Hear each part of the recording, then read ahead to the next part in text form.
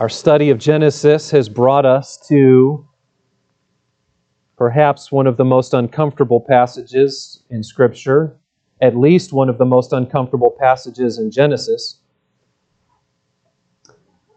We began studying this chapter last week.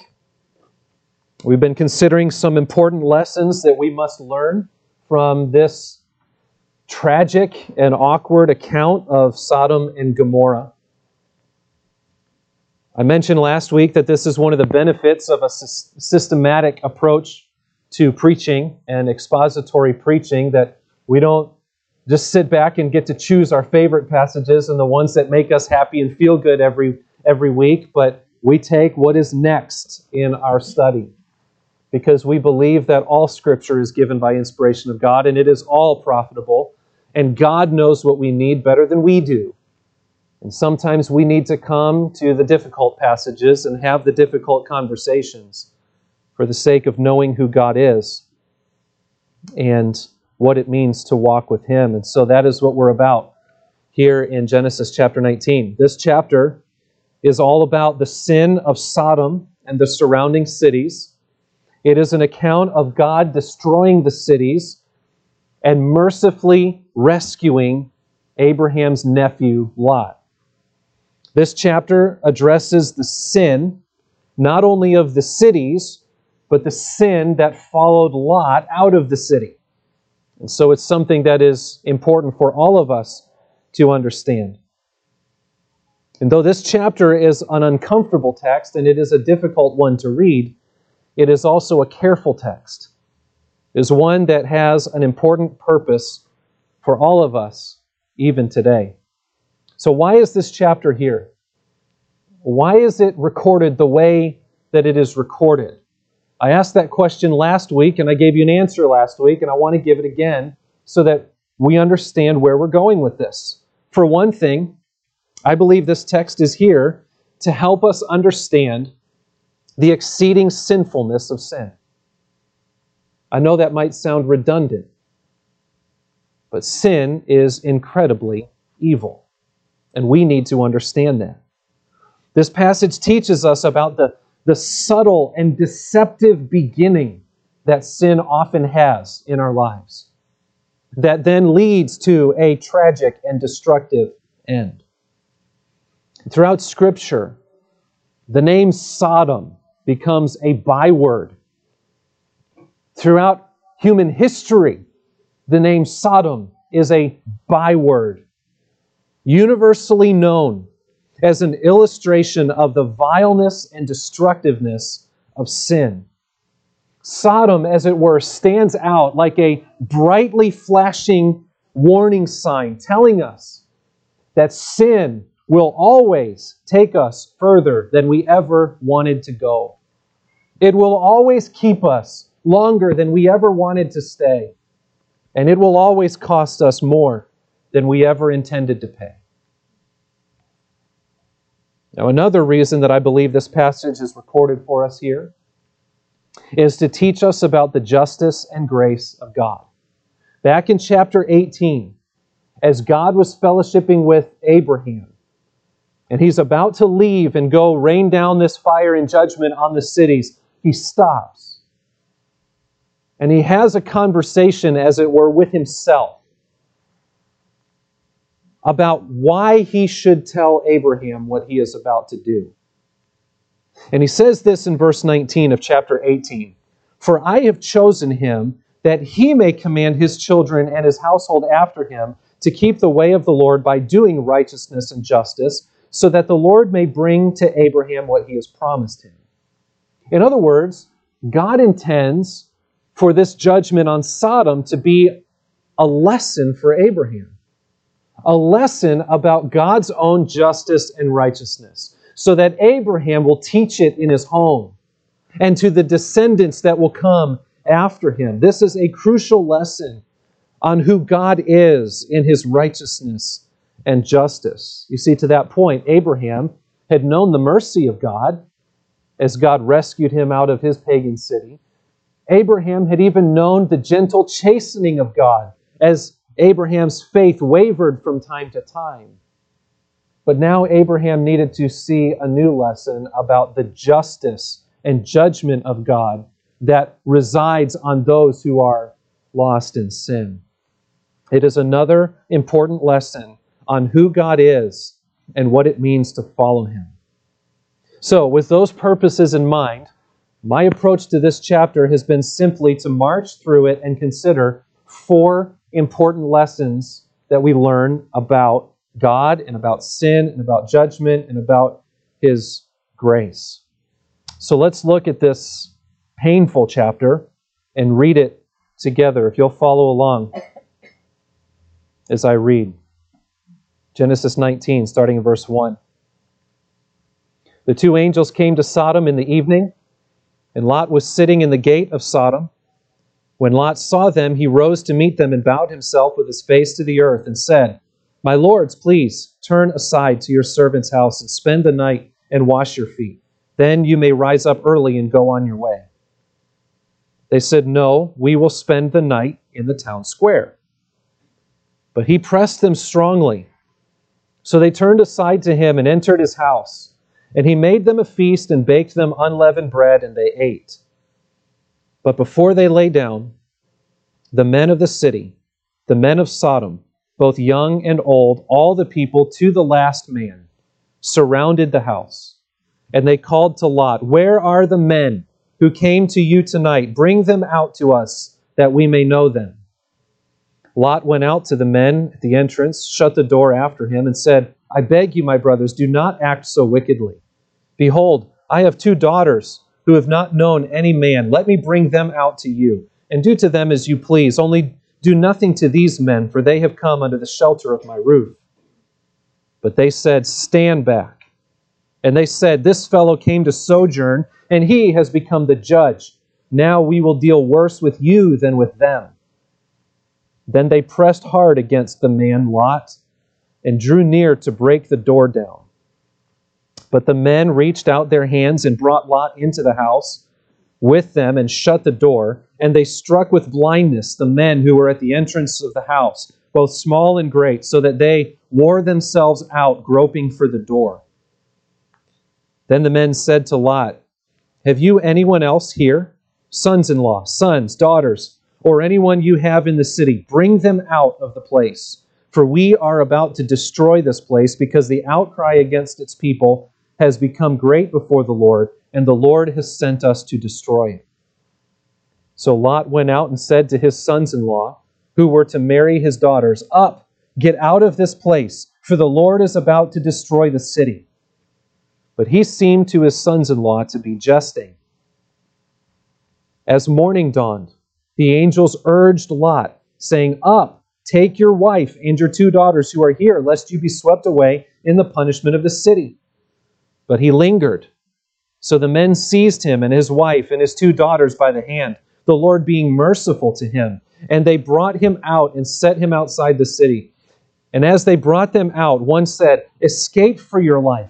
Do not look back or stop anywhere in the valley. Escape to the hills, lest you be swept away." And Lot said to them, "Oh, no, my lords. Behold, your servant has found favor in your sight, and you have shown me great kindness in saving my life. But I cannot escape to the hills, lest the disaster overtake me and I die. Behold, this city is near enough to flee to, and it is a little one. Let me escape there. Is it not a little one? And my life will be saved."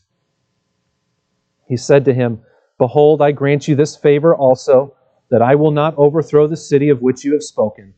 Escape there quickly, for I can do nothing till you arrive there." Therefore the name of the city was called Zoar. When the sun had risen on the earth, when Lot came to Zoar, then the Lord rained on Sodom and Gomorrah sulfur and fire from the Lord out of heaven. And he overthrew those cities and all the valley and all the inhabitants of the cities and what grew on the ground. But Lot's wife behind him looked back, and she became a pillar of salt. And Abraham went early in the morning to the place where he had stood before the Lord, and he looked down toward Sodom and Gomorrah, and toward all the land of the valley, and he looked, and behold, the smoke of the land went up like the smoke of a furnace. So it was that when God destroyed the cities of the valley, God remembered Abraham and sent Lot out of the midst of the overthrow when he overthrew the cities in which Lot had lived. Now Lot went up out of Zoar and lived in the hills with his 2 daughters, for he was afraid to live in Zoar. So he lived in a cave with his 2 daughters, and the firstborn said to the younger, Our father is old, and there is not a man on earth to come in to us after the manner of all the earth. Come, let us make our father drink wine, and we will lie with him, that we may preserve offspring from our father. So they made their father drink wine that night, and the firstborn went in and lay with her father. He did not know when she lay down or when she arose. The next day the firstborn said to the younger, Behold, I lay last night with my father. Let us make him drink wine tonight also. Then you go in and lie with him, that we may preserve offspring from our father. So they made their father drink wine that night also, and the younger arose and lay with him, and he did not know when she lay down or when she arose. Thus both the daughters of Lot became pregnant by their father. The firstborn bore a son and called his name Moab. He is the father of the Moabites to this day. The younger also bore a son and called his name Ben-Ami. He is the father of the Ammonites to this day. The first lesson that we learned from this passage, we learned last week, and it was this: the danger of spiritual drift. If you weren't here last week or haven't heard the message from last week, I'd encourage you to go to the website or the podcast page and listen to last week's message. We looked at verses 1 through 11 primarily, and we saw the danger of spiritual drift from 2 vantage points. One, from the spiritual decline of Lot, how he got to where he was, and 2, in the sinful degradation of the city of Sodom, how they got to be so evil. We considered how Lot, who was the nephew of Abraham, who was rescued out of Ur of the Chaldeans, just as Abraham was, how he went from there to becoming a prominent citizen in Sodom, now on the verge of losing everything. We noted that what led from point A to point B was a gradual progression of foolish choices.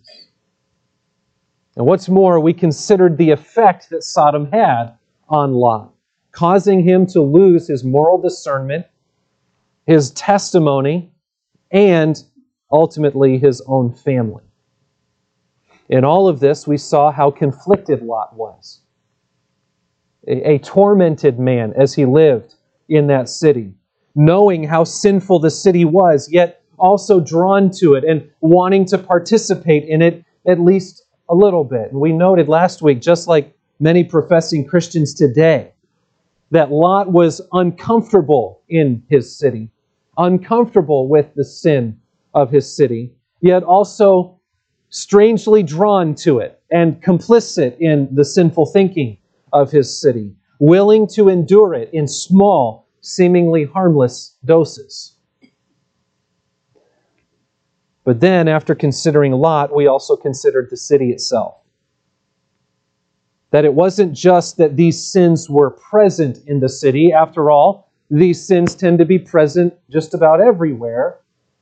But what made Sodom unique at that moment was the all-pervasive nature of their sin. That it was practiced openly, and it was even celebrated to a man across the whole city.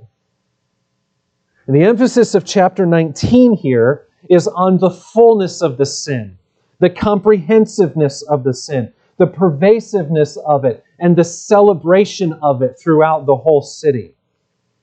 This isn't just a city where the sin is committed in a dark corner. This is a city much like our own world today, where the sin has been brought out into the light and embraced and celebrated. This characteristic of the city applied not just to their sexual perversion, but to their pride, to their violence, to their objectification of human beings, their denial of the image of God in men. And so their abuse of one another at every level. But all of this is highlighted by the homosexual nature of their sin, which is not just an expression of a God-given desire used in a wrong way. It is actually a disordered desire. It is actually a rejection of God's design altogether. That, along with the pattern that we saw outlined last week in Romans chapter 1, shows a picture of the fullness of their sin, the culmination of their sin and rebellion against God. And the point has come where the patience of God has run out and the judgment is about to be poured out. And so, from this lesson on the danger of spiritual drift last week, looking at Lot and the city, we concluded with 5 points of application. I'll give them to you real quick. First of all, spiritual drift often begins with a neglect of the holiness of God and a desire to be near the world and respected by it. Number 2, spiritual drift often occurs gradually and without notice over a long period of time. Number 3, the one that I think stuck out to most of you the most, sin makes us stupid. Number 4, spiritual drift can happen even to those within the covenant community. Believers, we are not immune to this. And number 5, spiritual discernment then. Spiritual discernment often is not a question of right versus wrong, but smart versus foolish. Just because we can do it doesn't mean we should. And we must think about the long-standing consequences when we make our decisions. That brings us now to our second lesson. We're picking up where we left off last time. Our second lesson from Sodom. We've seen the danger of spiritual drift. Now I want us to consider the reality of God's judgment. The reality of God's judgment. We see this mainly in verses 12 to 26. And by the time we get to verse 12, the intensity of this situation has reached a fever pitch. Do you sense it? When you get to this point, in verses 10 and 11, the angels had rescued Lot from the vicious hands of the men of Sodom. They've pulled him back into the house. They've struck all the men of the city with blindness. And now you have all the men of the city out in the street, blind, and no doubt worked up into a violent rage, still groping for the door. This just goes to show how deeply rooted their sin was, that even after being struck blind by these angels, they are still determined to get to the door and get to these men. Truly, the depravity of sin has no boundaries or limits. Let's never forget that. But now we get a sense in verse 12 of an intense urgency as the angels tell Lot what is about to happen. They warn him, you have any other family members in the area, go get them and get out of the city. In verse 13, they say, why? We are about to destroy this place because the outcry against its people has become great before the Lord. And the Lord has sent us to destroy it. Make no mistake, these two strangers that came into the city were not a couple of activists in a minority that came to silence a city they didn't like. They were here at the command of God Himself, of Yahweh Himself, to obliterate the city. And why? Because of their sin. The reason for destroying this city should have been patently obvious to Lot at this point. The men were still roaming about the city, trying to find the door. The intensity of the attack on his house by these men, the miraculous rescue by the angels, and now the urgency of their call for Lot to get out of the city. You would think there would be some urgency on the part of Lot and his family to get out, that this was enough. But look at verse 14. So Lot went out and said to his sons-in-law, who were to marry his daughters, up, Get out of this place, for the Lord is about to destroy the city."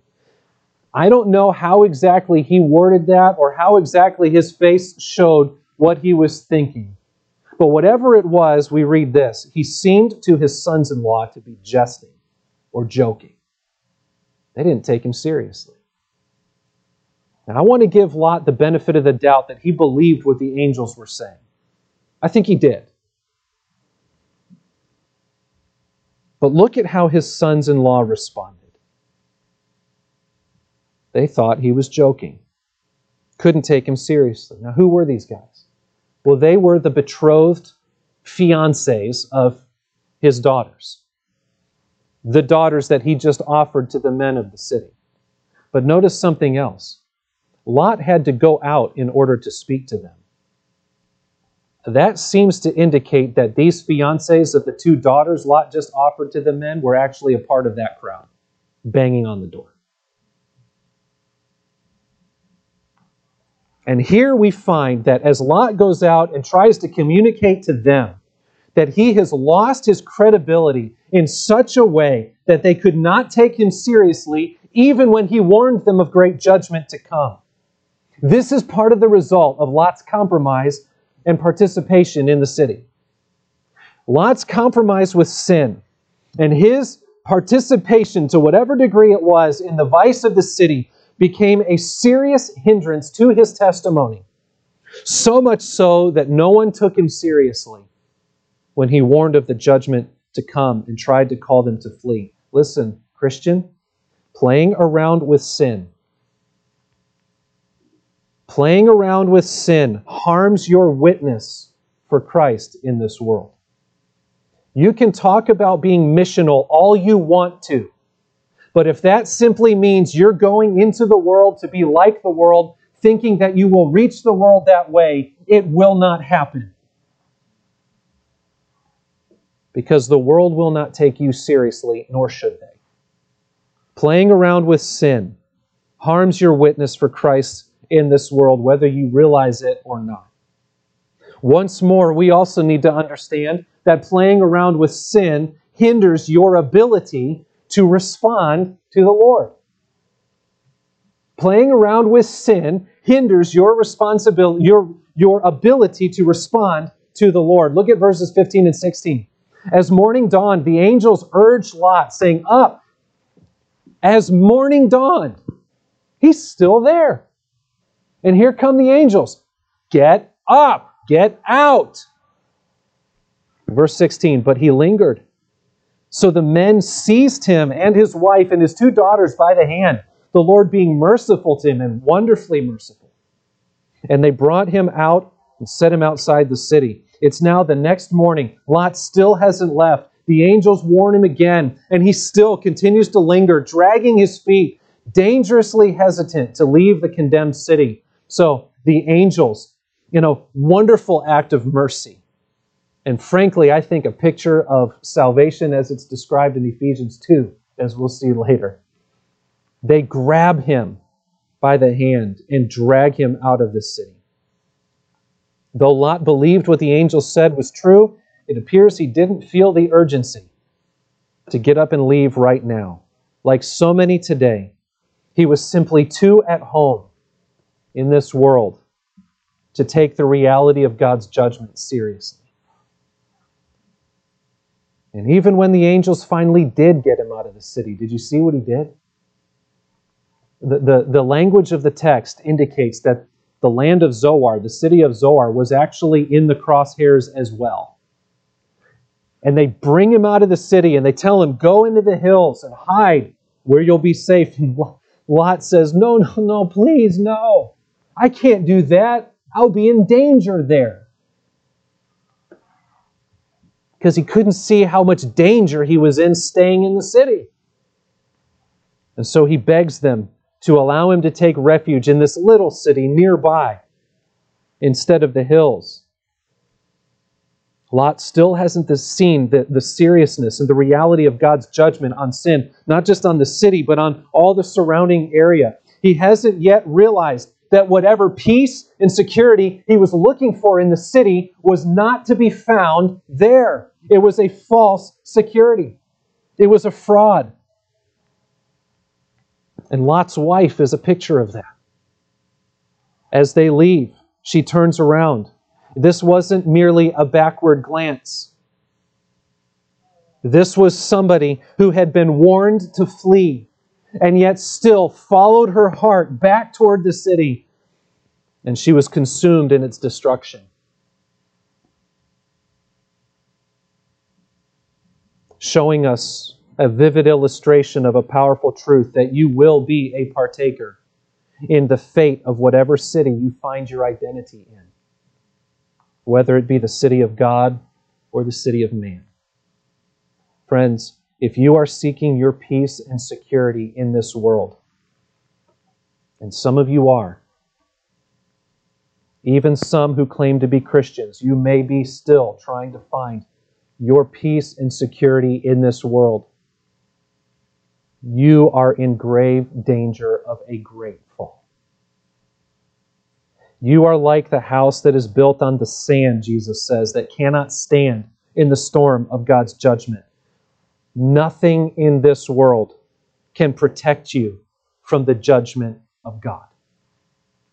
Nothing. Now, having seen all of this, we read in verses 23 through 26 about the actual judgment, what it actually looked like as it was poured out on these cities. Once Lot arrives in Zoar in verse 23, we read in verses 24 and 25 that the Lord rained on Sodom and Gomorrah sulfur and fire from the Lord out of heaven. He overthrew those cities and the whole valley. We could talk about where the sulfur and fire came from. Some say they were hot springs and volcanoes and all this, and maybe that was it. But make no mistake, the text tells us this was from the Lord.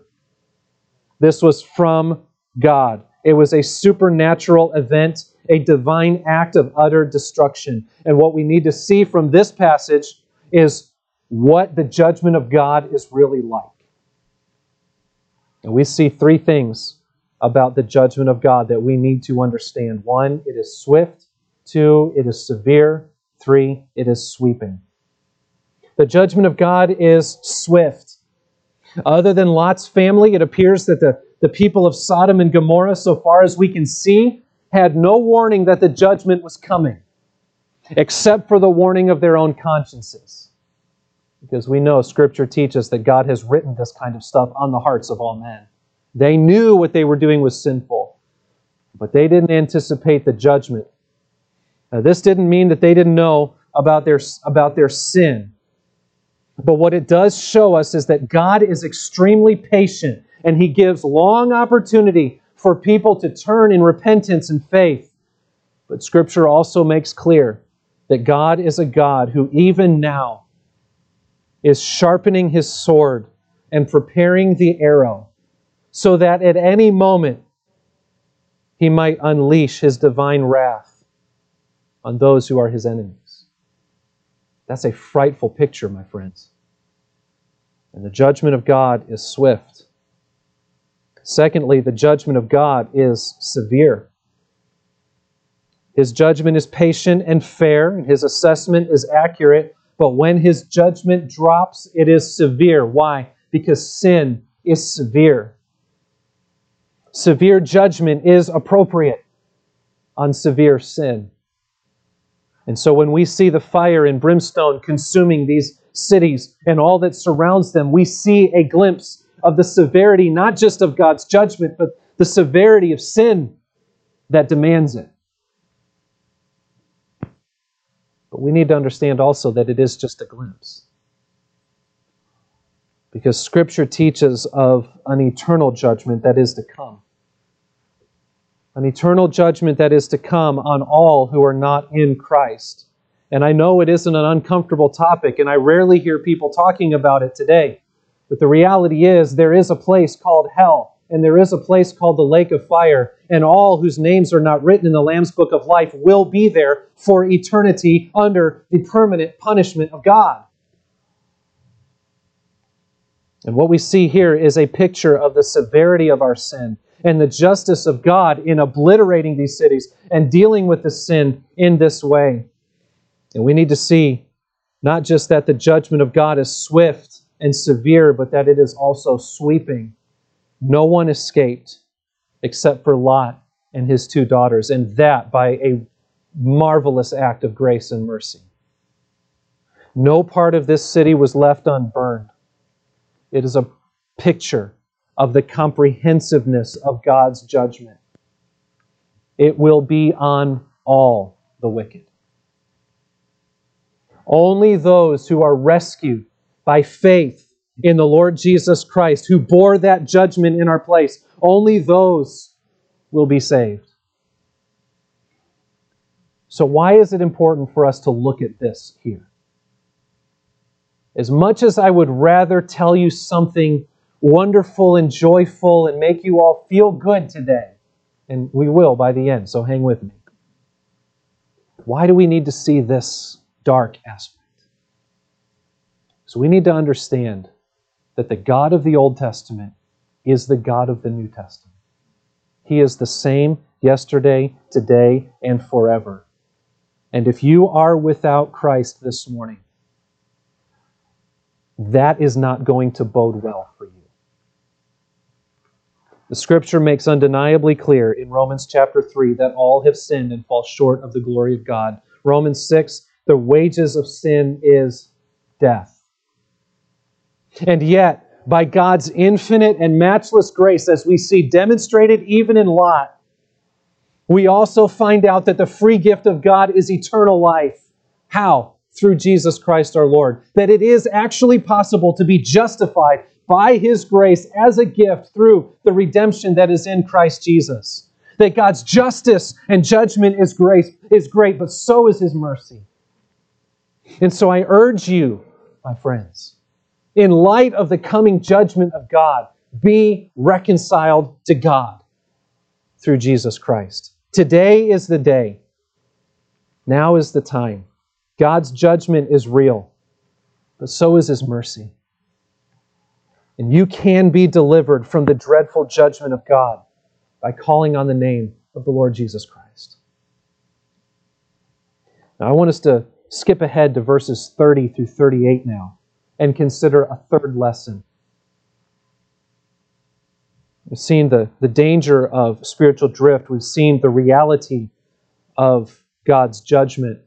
Now I want us to consider the root of sin. One more dark point before we get to the good stuff. The root of sin. We can get an idea of these verses here without having to go through every gory detail. What happens in these verses take place after the cities are destroyed. After righteous Lot has been rescued from the city and put into a safe place. Lot and his daughters are now living in a cave in the mountains, go figure, so much for the safety of Zoar. He was afraid to live there, it says. But at least finally he's made the move.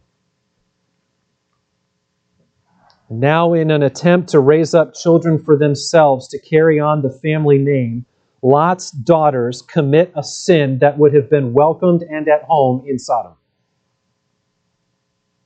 It just goes to show you that you can take the person out of Sodom, and yet Sodom can still reside in the heart of the person. It sounds eerily familiar, doesn't it? To those of you who are familiar with the aftermath of the flood. The righteousness of mankind had reached its zenith, and the Lord rains down judgment on the earth, and He destroys everybody except for one righteous man and his family. And very soon after the flood, we find them engaged in sin. And it shows us once again that sin resides deeply within the heart of every person. We might have thought that after these acts of judgment, there would have been a fresh start with righteous people, and the influence of sin would finally be eradicated, and those who were grieved under it would finally be liberated. Yet we see a very important reality for mankind, and it is this: the root of sin is not our circumstances. It is not our city. It is our own hearts. Sin is not a problem that exists out there. Well, I'm not a part of Sodom. Well, at this point, neither was Lot. It's not out there. And we dare not look down on the people of Genesis 19 with any sort of self-righteous inclination, as if we're not like they are. One important truth that we learn here about sin is that its roots are in here, with me, with you, with everyone.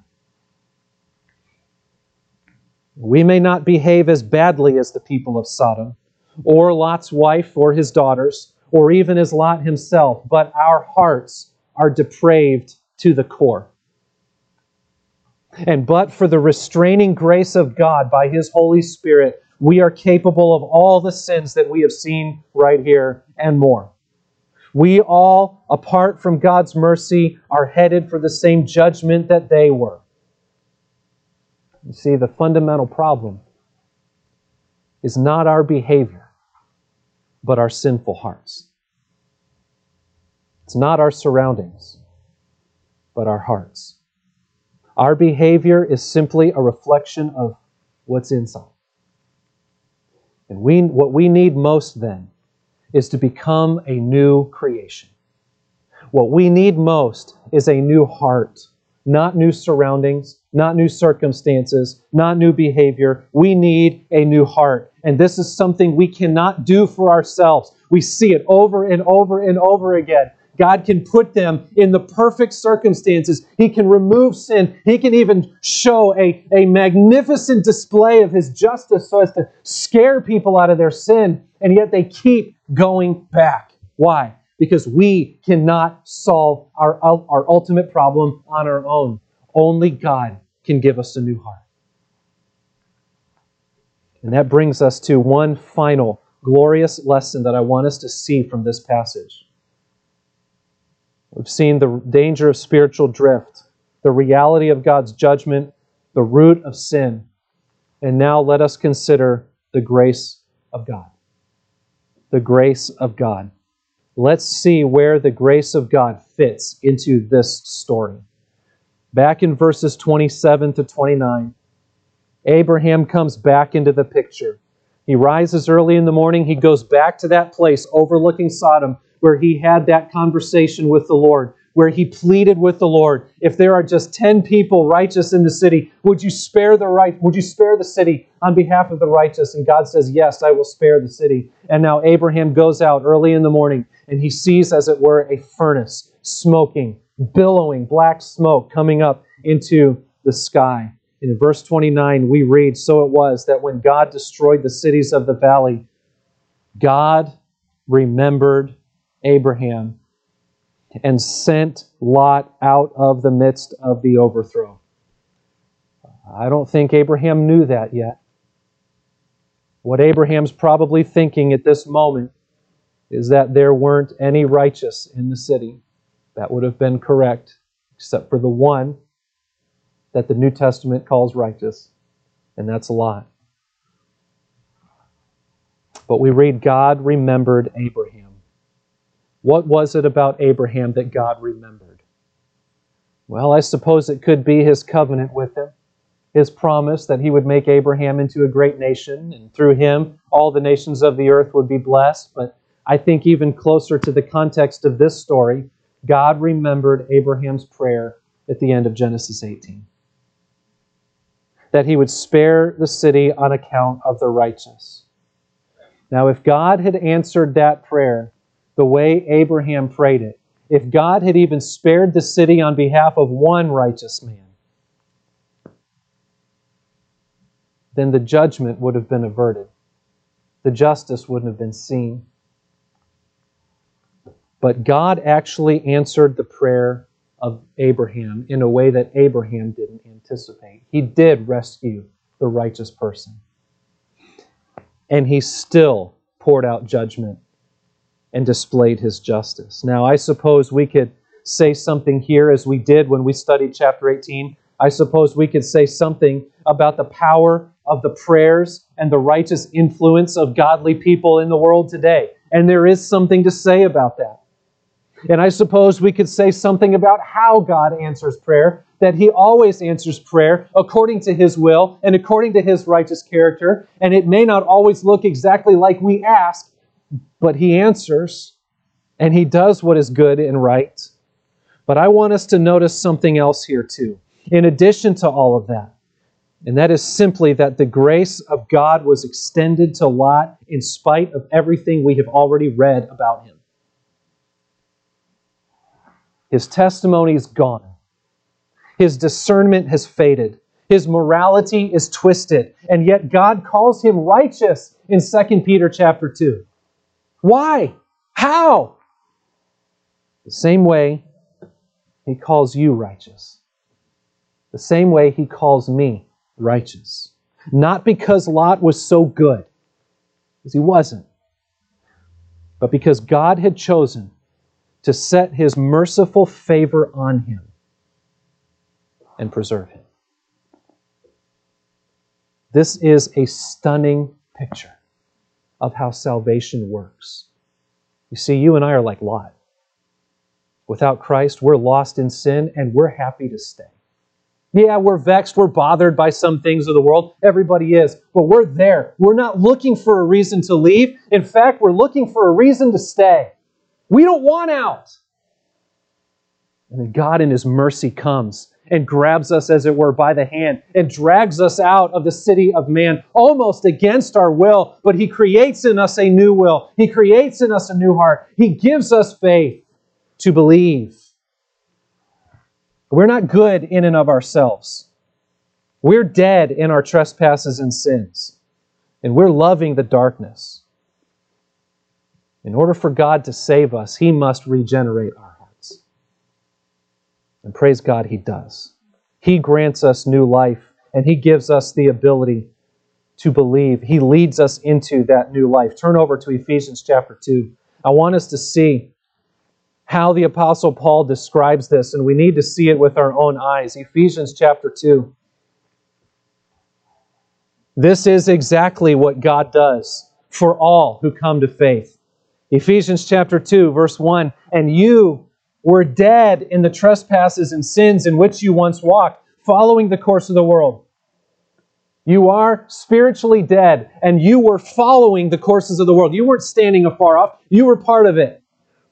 Following the spirit that is now at work in the sons of disobedience. Verse 3, "Among whom we all once lived in the passions of our flesh, carrying out the desires of the body and the mind, and were by nature children of wrath, just like Sodom, just like the rest of mankind."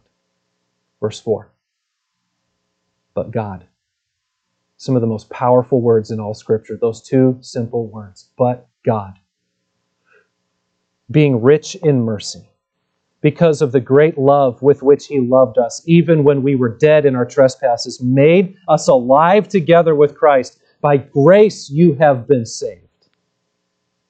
And raised us up with Him and seated us with Him in the heavenly places in Christ Jesus, so that in the coming ages He might show the immeasurable riches of His grace in kindness toward us in Christ. There is an aspect of God's glory that you cannot see unless sin enters into the world and He saves you from it. Verse 8, "For by grace you have been saved." Saved from what? Verses 1 through 3. Through faith. And this is not your own doing, it is the gift of God. The grace is a gift, the faith is a gift, the salvation is a gift. Not a result of works, so that no one may boast. For we are His workmanship, created in Christ Jesus. That's a new creation. He didn't just pull us out and set us back to square one. No, He made us a new creation in Christ. If you are in Christ Jesus today, you have received His grace in just this way. The same way Lot did. By the Lord mercifully setting His favor on you and graciously pulling you out of the darkness into the marvelous light of His gospel. And friends, if you are not in Christ today, you can be in just this way. You can be saved by God's grace right now, delivered from the eternal punishment of sin that rests on you and brought into the family of God in the forgiveness and righteousness that Christ offers to you even now in this moment. So I urge you, call upon the name of the Lord Jesus Christ, and you will be saved. There is no one who has called on Him who will ever be cast out. So, my friends, let's examine our hearts today. Let's consider who we've seen in this chapter. Are you like the men of Sodom, lost in your sin and loving it? Or are you like Lot's son-in-law, scoffing at the idea of God's judgment or the notion that it could ever touch you? Or are you like Lot's wife, having been warned yet not obedient to God and longing to go back to the darkness of the world? Or are you like Lot's daughters, perhaps coming out of the world but still letting it live on in you? Or are you like Lot, not quite comfortable with the world, but comfortable enough to live in it and enjoy its pleasures? Or are you like Abraham, living close to the Lord and experiencing His grace? Genesis 19 is a difficult chapter for us to read and study. Here we learn the danger of spiritual drift and playing around with sin. We learn the reality and the severity of God's judgment on sin. We learn the root of sin that begins in our own hearts, but in it all, we also learn about the amazing grace of our merciful God, providing a way for us to be rescued from sin and judgment. By faith in Jesus Christ, we can be reconciled to God and receive eternal life. Turn over with me to 1 Corinthians chapter 6. I want us to see how the Apostle Paul applied this truth to people who were like the people of Sodom. 1 Corinthians chapter 6, verse 9. Or do you not know that the unrighteous will not inherit the kingdom of God? Do not be deceived. Neither the sexually immoral, nor idolaters, nor adulterers, nor men who practice homosexuality, nor thieves, nor the greedy, nor drunkards, nor revilers, nor swindlers will inherit the kingdom of God. What hope is there? Look at verse 11. And such were some of you. And I might be looking at some who could say, such was I. But you were washed.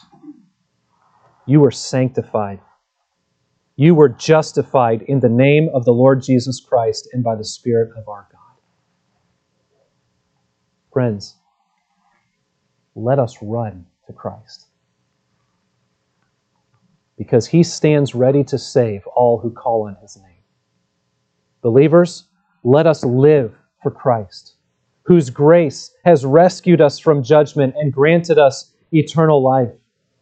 And let us, like Paul calls us to in Romans chapter 12, I appeal to you, brothers, by the mercies of God, to present your bodies as a living sacrifice, holy and acceptable to God, which is your spiritual worship. He says, do not be conformed to this world as Lot was. But what? Be transformed. You can be transformed. How? He says, by the renewal of your mind, so that by testing you may discern what is the will of God, what is good and perfect and acceptable. Friends, we can be reconciled to God, and we can love, we can live in the light and the joy of a godly life at peace with Him. Let's understand the danger of spiritual drift. Let's understand the reality of God's judgment. Let's recognize that the root of our sin is within ourselves, and let's come to grips with the grace of God, who frees us from that sin and brings us into His family and makes us His own precious children. Let's pray. Our Heavenly Father,